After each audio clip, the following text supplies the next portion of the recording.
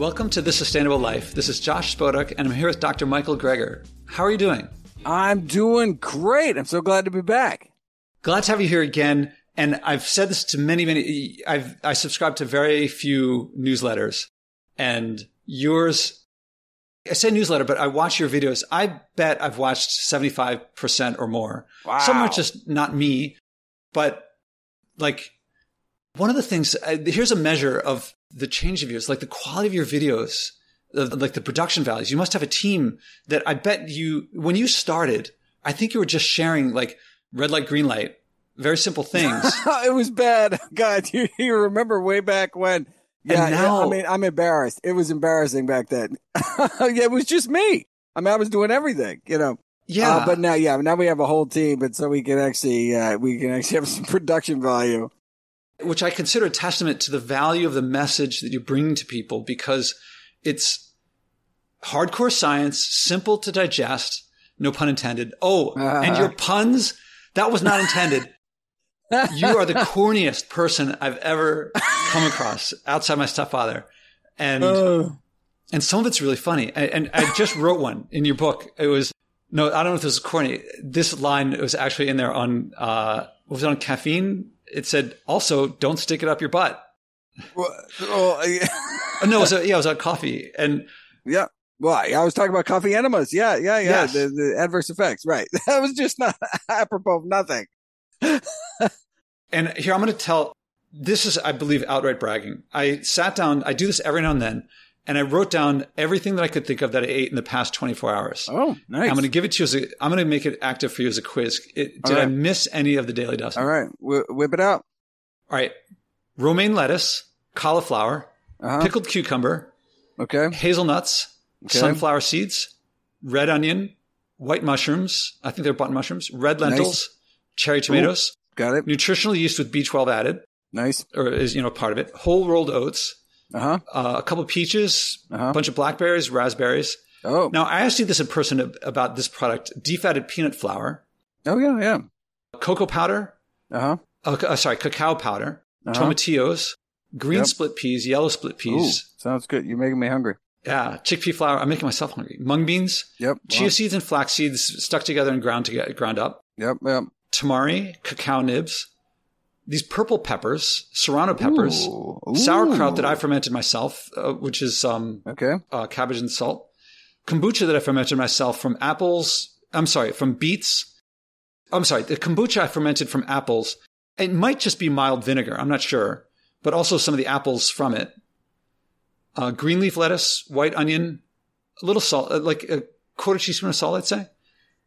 Cumin, kelp, basil from my windowsill, orange, including the peel, washed, red pepper, almonds, cashews, bok choy, bell tomato, eggplant. Now, chutney, which I fermented myself from, this one was beets, citrus fruit, including the peel, a little bit of salt, and jalapeno. Yum. Green onion, the stalk, I don't know what you call it, not chives, but the green part. Yeah. Cinnamon, ground ginger, carob, steel cut oats, but it might have been bulgur wheat. I forget what I was soaking. Yeah, they both sound good. And now something that I almost always would have had, but I'm out of turmeric. And so I skipped the black pepper, which I always put in when I would do turmeric because of your videos.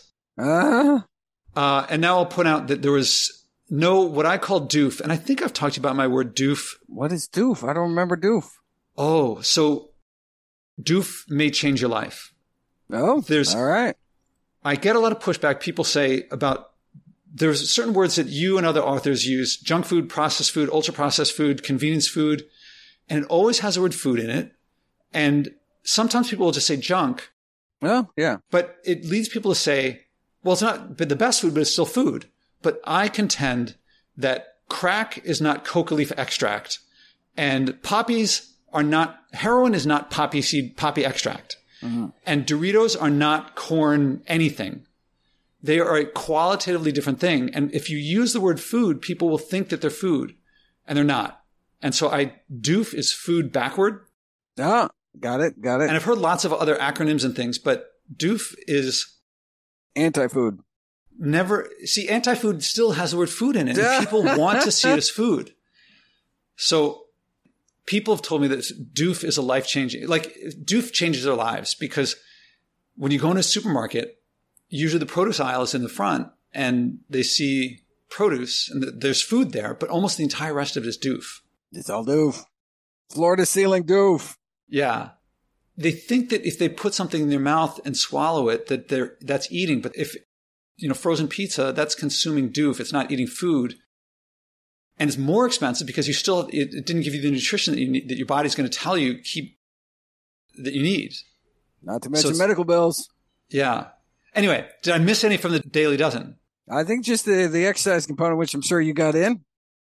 The what? The exercise component, which I'm sure you got in. Now, I did put this on the list as well. I did 50 burpees. I walked a couple miles carrying some luggage, which is about 25 pounds. Yeah. I climbed up about 25 steps. I meditated for 2 20-minute meditation sessions. I stretched hamstrings, calves, butterfly, a down dog, the camel pose, and I'm working on doing a split. I don't know why. Well, flexibility. With the kettlebells, I did curl, military press, and single arm rows, and these lat raises. I don't know what their name is for them. Hip thrusts. I did some crunches and some planks. And then,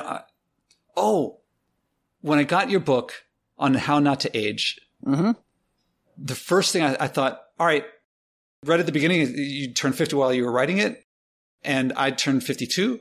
Yeah. Just like last month. So happy birthday. I don't know how long you took writing it. Thank you. And so I looked up the first thing and I thought, well, his book is almost certainly going to be mostly nutrition, but I tore my meniscus and I looked up knee and meniscus and it's in there. Ah, yeah, great. And it's aging up and down. Yeah, we got everything. Yeah. So those are the exercise. I was at the doctor recently.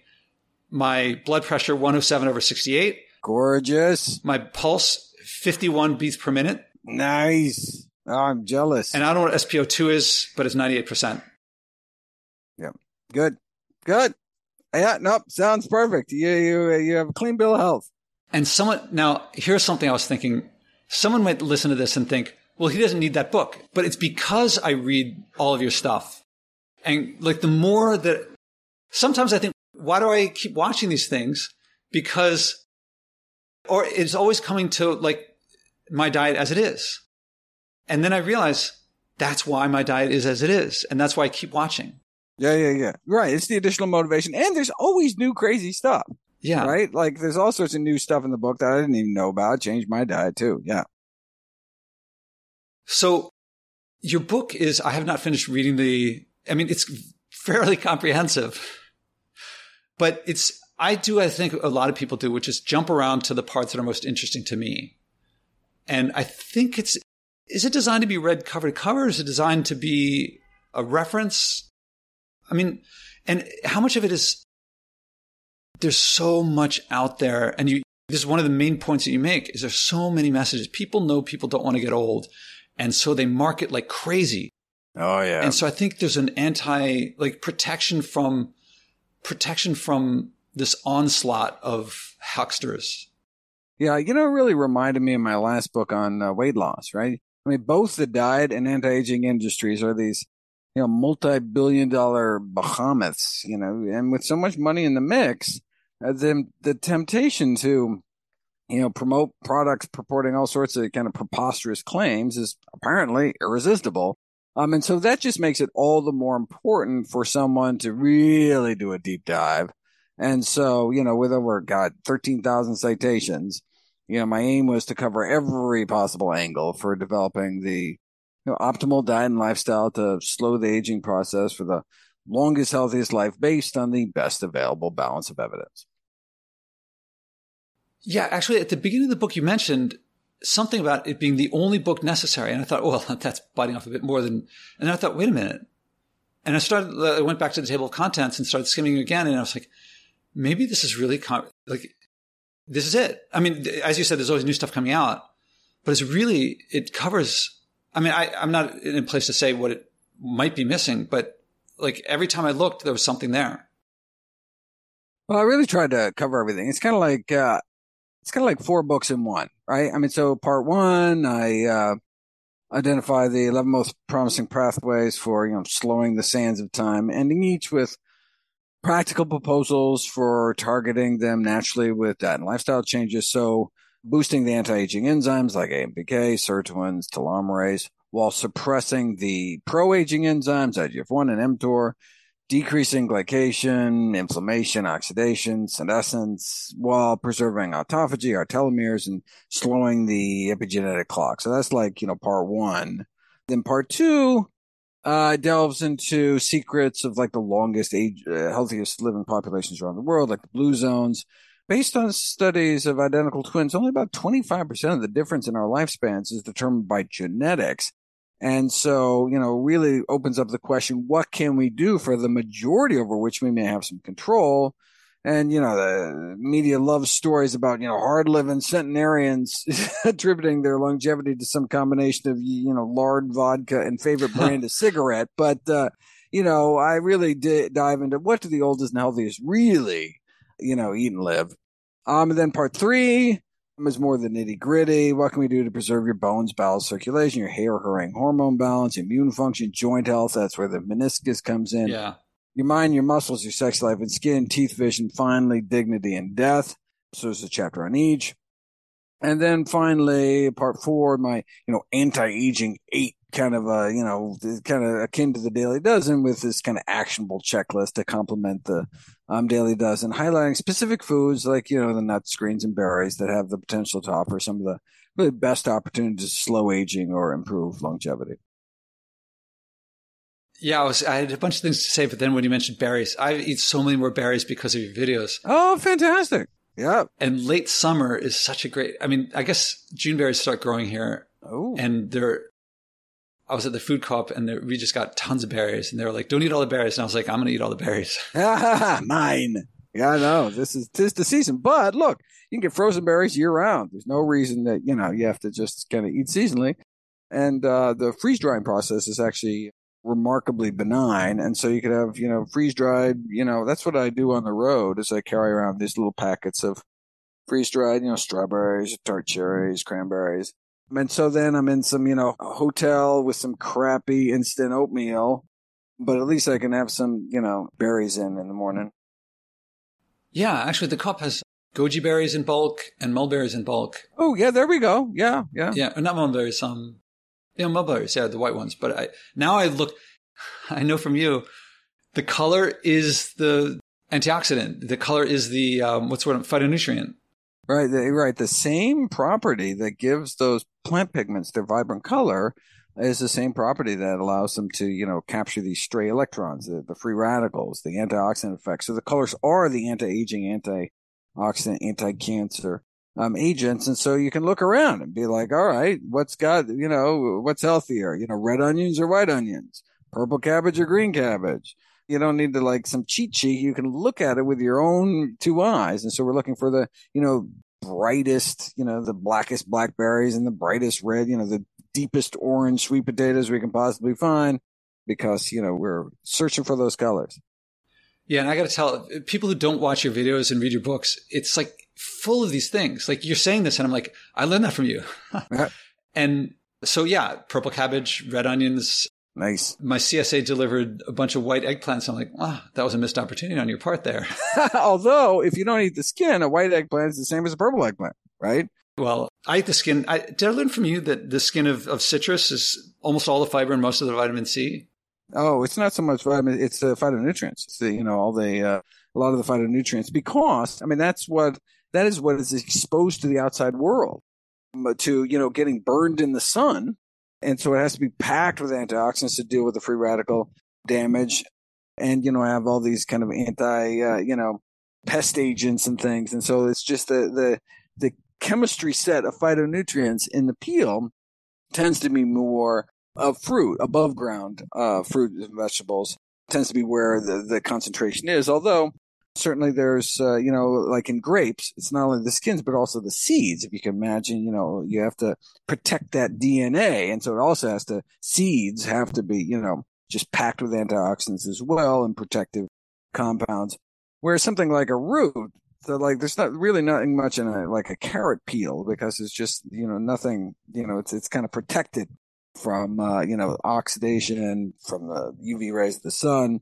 And so peeling your carrots is fine, but we don't want to be peeling our apples. Also, I wanted to go back to something you said that you were talking about IMPK, and you're using a lot of technical medical terms, I guess, and autophagy, and like that's something I learned from you, and I looked up.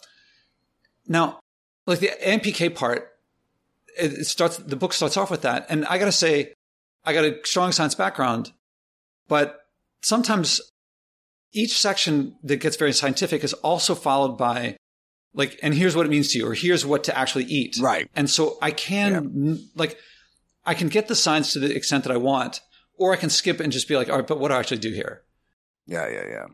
Yeah, no, it was very important to me to be like, well, yeah, what's the practical implications? And so, yeah, people can just, skip to the end. There's like a little, I forget what we're calling it in the book, like a food for thought kind of, conclusion section for each of the, AMPK, autophagy, cellular senescence, glycation, etc. And it's just like, to help boost this anti-aging pathway at each meal, consider, and then here's the bullet list, right? 2 teaspoons of barberries, a dash of ground black cumin, the hibiscus tea, the vinegar, blah, blah, blah. I'm just talking about the AMPK section. And so for each of those, yeah. Now, for people who like to geek out on the science, go crazy. I'm all in favor. But, I wanted to really make it accessible to kind of both ends of the spectrum. All right. Now, giving people information is one thing. So this is a big challenge. For me, sustainability leadership is my big thing. And I see a lot of people out there giving information and people don't change. Yeah. And now I know how many people watch your videos, and I've been to your things in person, met you in person. And when you say, and the whole audience is like, put it to the test. And I'm like, this guy's a showman too. He's like, you're playing the audience in a really fun way because I think people enjoy it. Yeah. Although the writer in me who likes Drunken White thinks, omit needless words. It should be just test it. I know. Yeah. It's funny. But do you have any stories of people changing behavior? I mean, you must have a lot because people are watching more, so they're changing. Does it really change behavior? And if so, what do you see? Well, it's really, there's lots of anecdotes, but it's really going back to the science.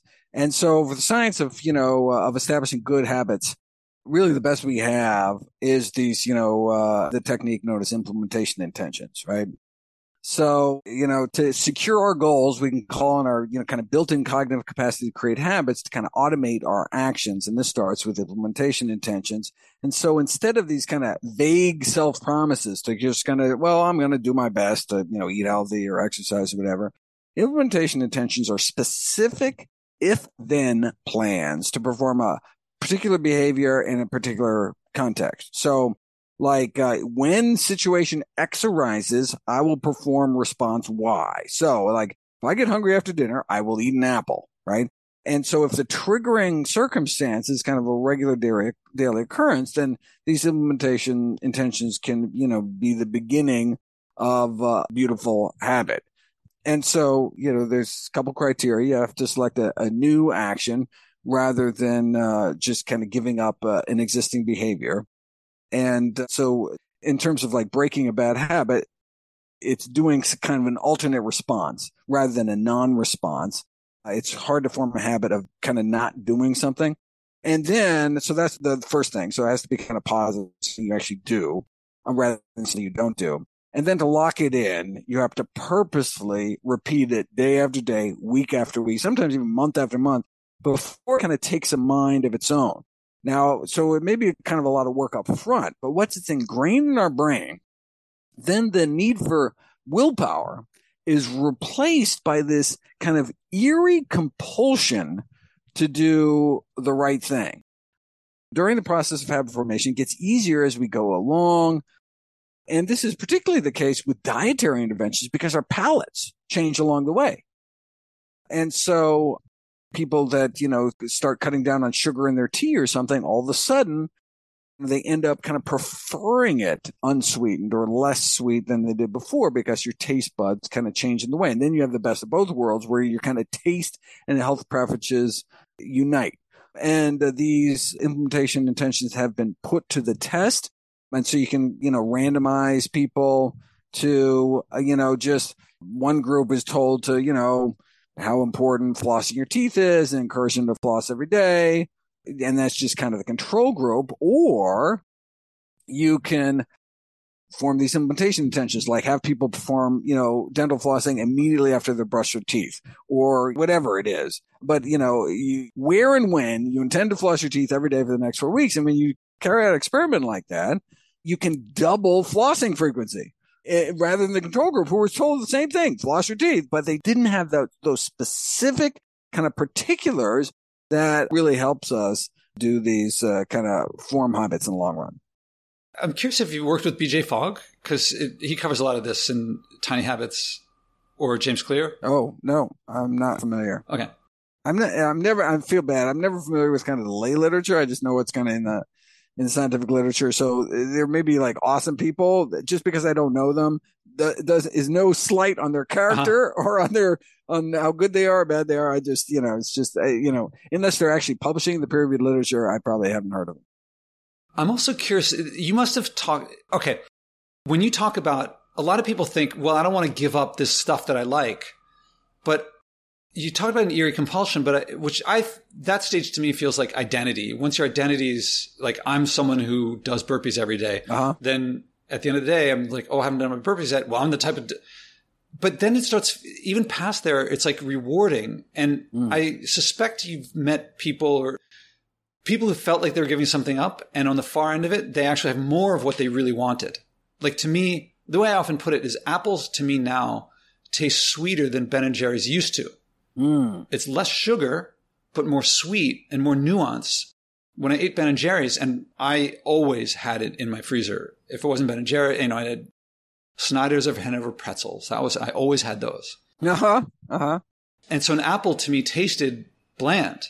But now... Oh, yeah, totally. God. And now, even if it was vegan ice cream, I wouldn't touch it. It's just too cloying. Yeah. And the apple has more... My experience of sweetness is greater. Yeah, no, that's really right. I mean, the ripest peach in the world would taste sour after a bowl of Fruit Loops. I mean, it's just like, it's like, most of these experiments were done in the salt reduction literature, where they take people and have people salt soup to taste. And then they put them on a low salt diet. And then week after week, they find that people actually end up preferring lower salt soup, such that the original soup that they liked to taste is actually way too salty. And they actually push it away. And they're like, wait a second, a couple weeks ago, that was your preference. Like, you did it just how you liked it. But you can actually change once you start getting rid of these kind of hyper salty, hyper fatty, hyper sweet doofs. Yes. Then all of a sudden you get this, you kind of restore this, they have this kind of numbing effect on your palate. But once we get back to kind of normal, natural foods for kind of our evolutionary heritage, and then we can really start differentiating. And all of a sudden you find yourself, wait a second, you're eating, corn on the cob, no butter, no salt, and it's delicious. And you're thinking, like, for someone who is eating kind of the standard American diet, that just seems like crazy. Someone will see me at work, having just like a, microwave sweet potato with a little cinnamon sprinkled on top or something. And they look at me like I'm some aesthetic monk or something, like, oh, it's great that you could eat that. I could never eat that way. You're like, no, you don't understand. It's actually delicious to me. It actually tastes really good. And it'll taste that good to you too, but you don't know how good it's going to taste until you give it a try. Yeah, that actually happened to me. When I was a little kid, my parents switched from it was called lightly salted to unsalted. And we were like, it tastes terrible. There's no flavor. And then somehow there was lightly salted. And we're like, that's not lightly salted. That's horrible. Right. Woo. And then years later, I'd come across research, which your videos pointed to otherwise, that said that salt doesn't really make that, like, you can have a wide variation in the amount of salt that doesn't make that much of a difference. And your video said they didn't include zero in there. Right. And so if you're way out, like if you're varying it among a lot and a lot. Exactly. Right now, if you lived in a society where everybody smoked, then, we would have no idea the cause and effect of smoking lung cancer.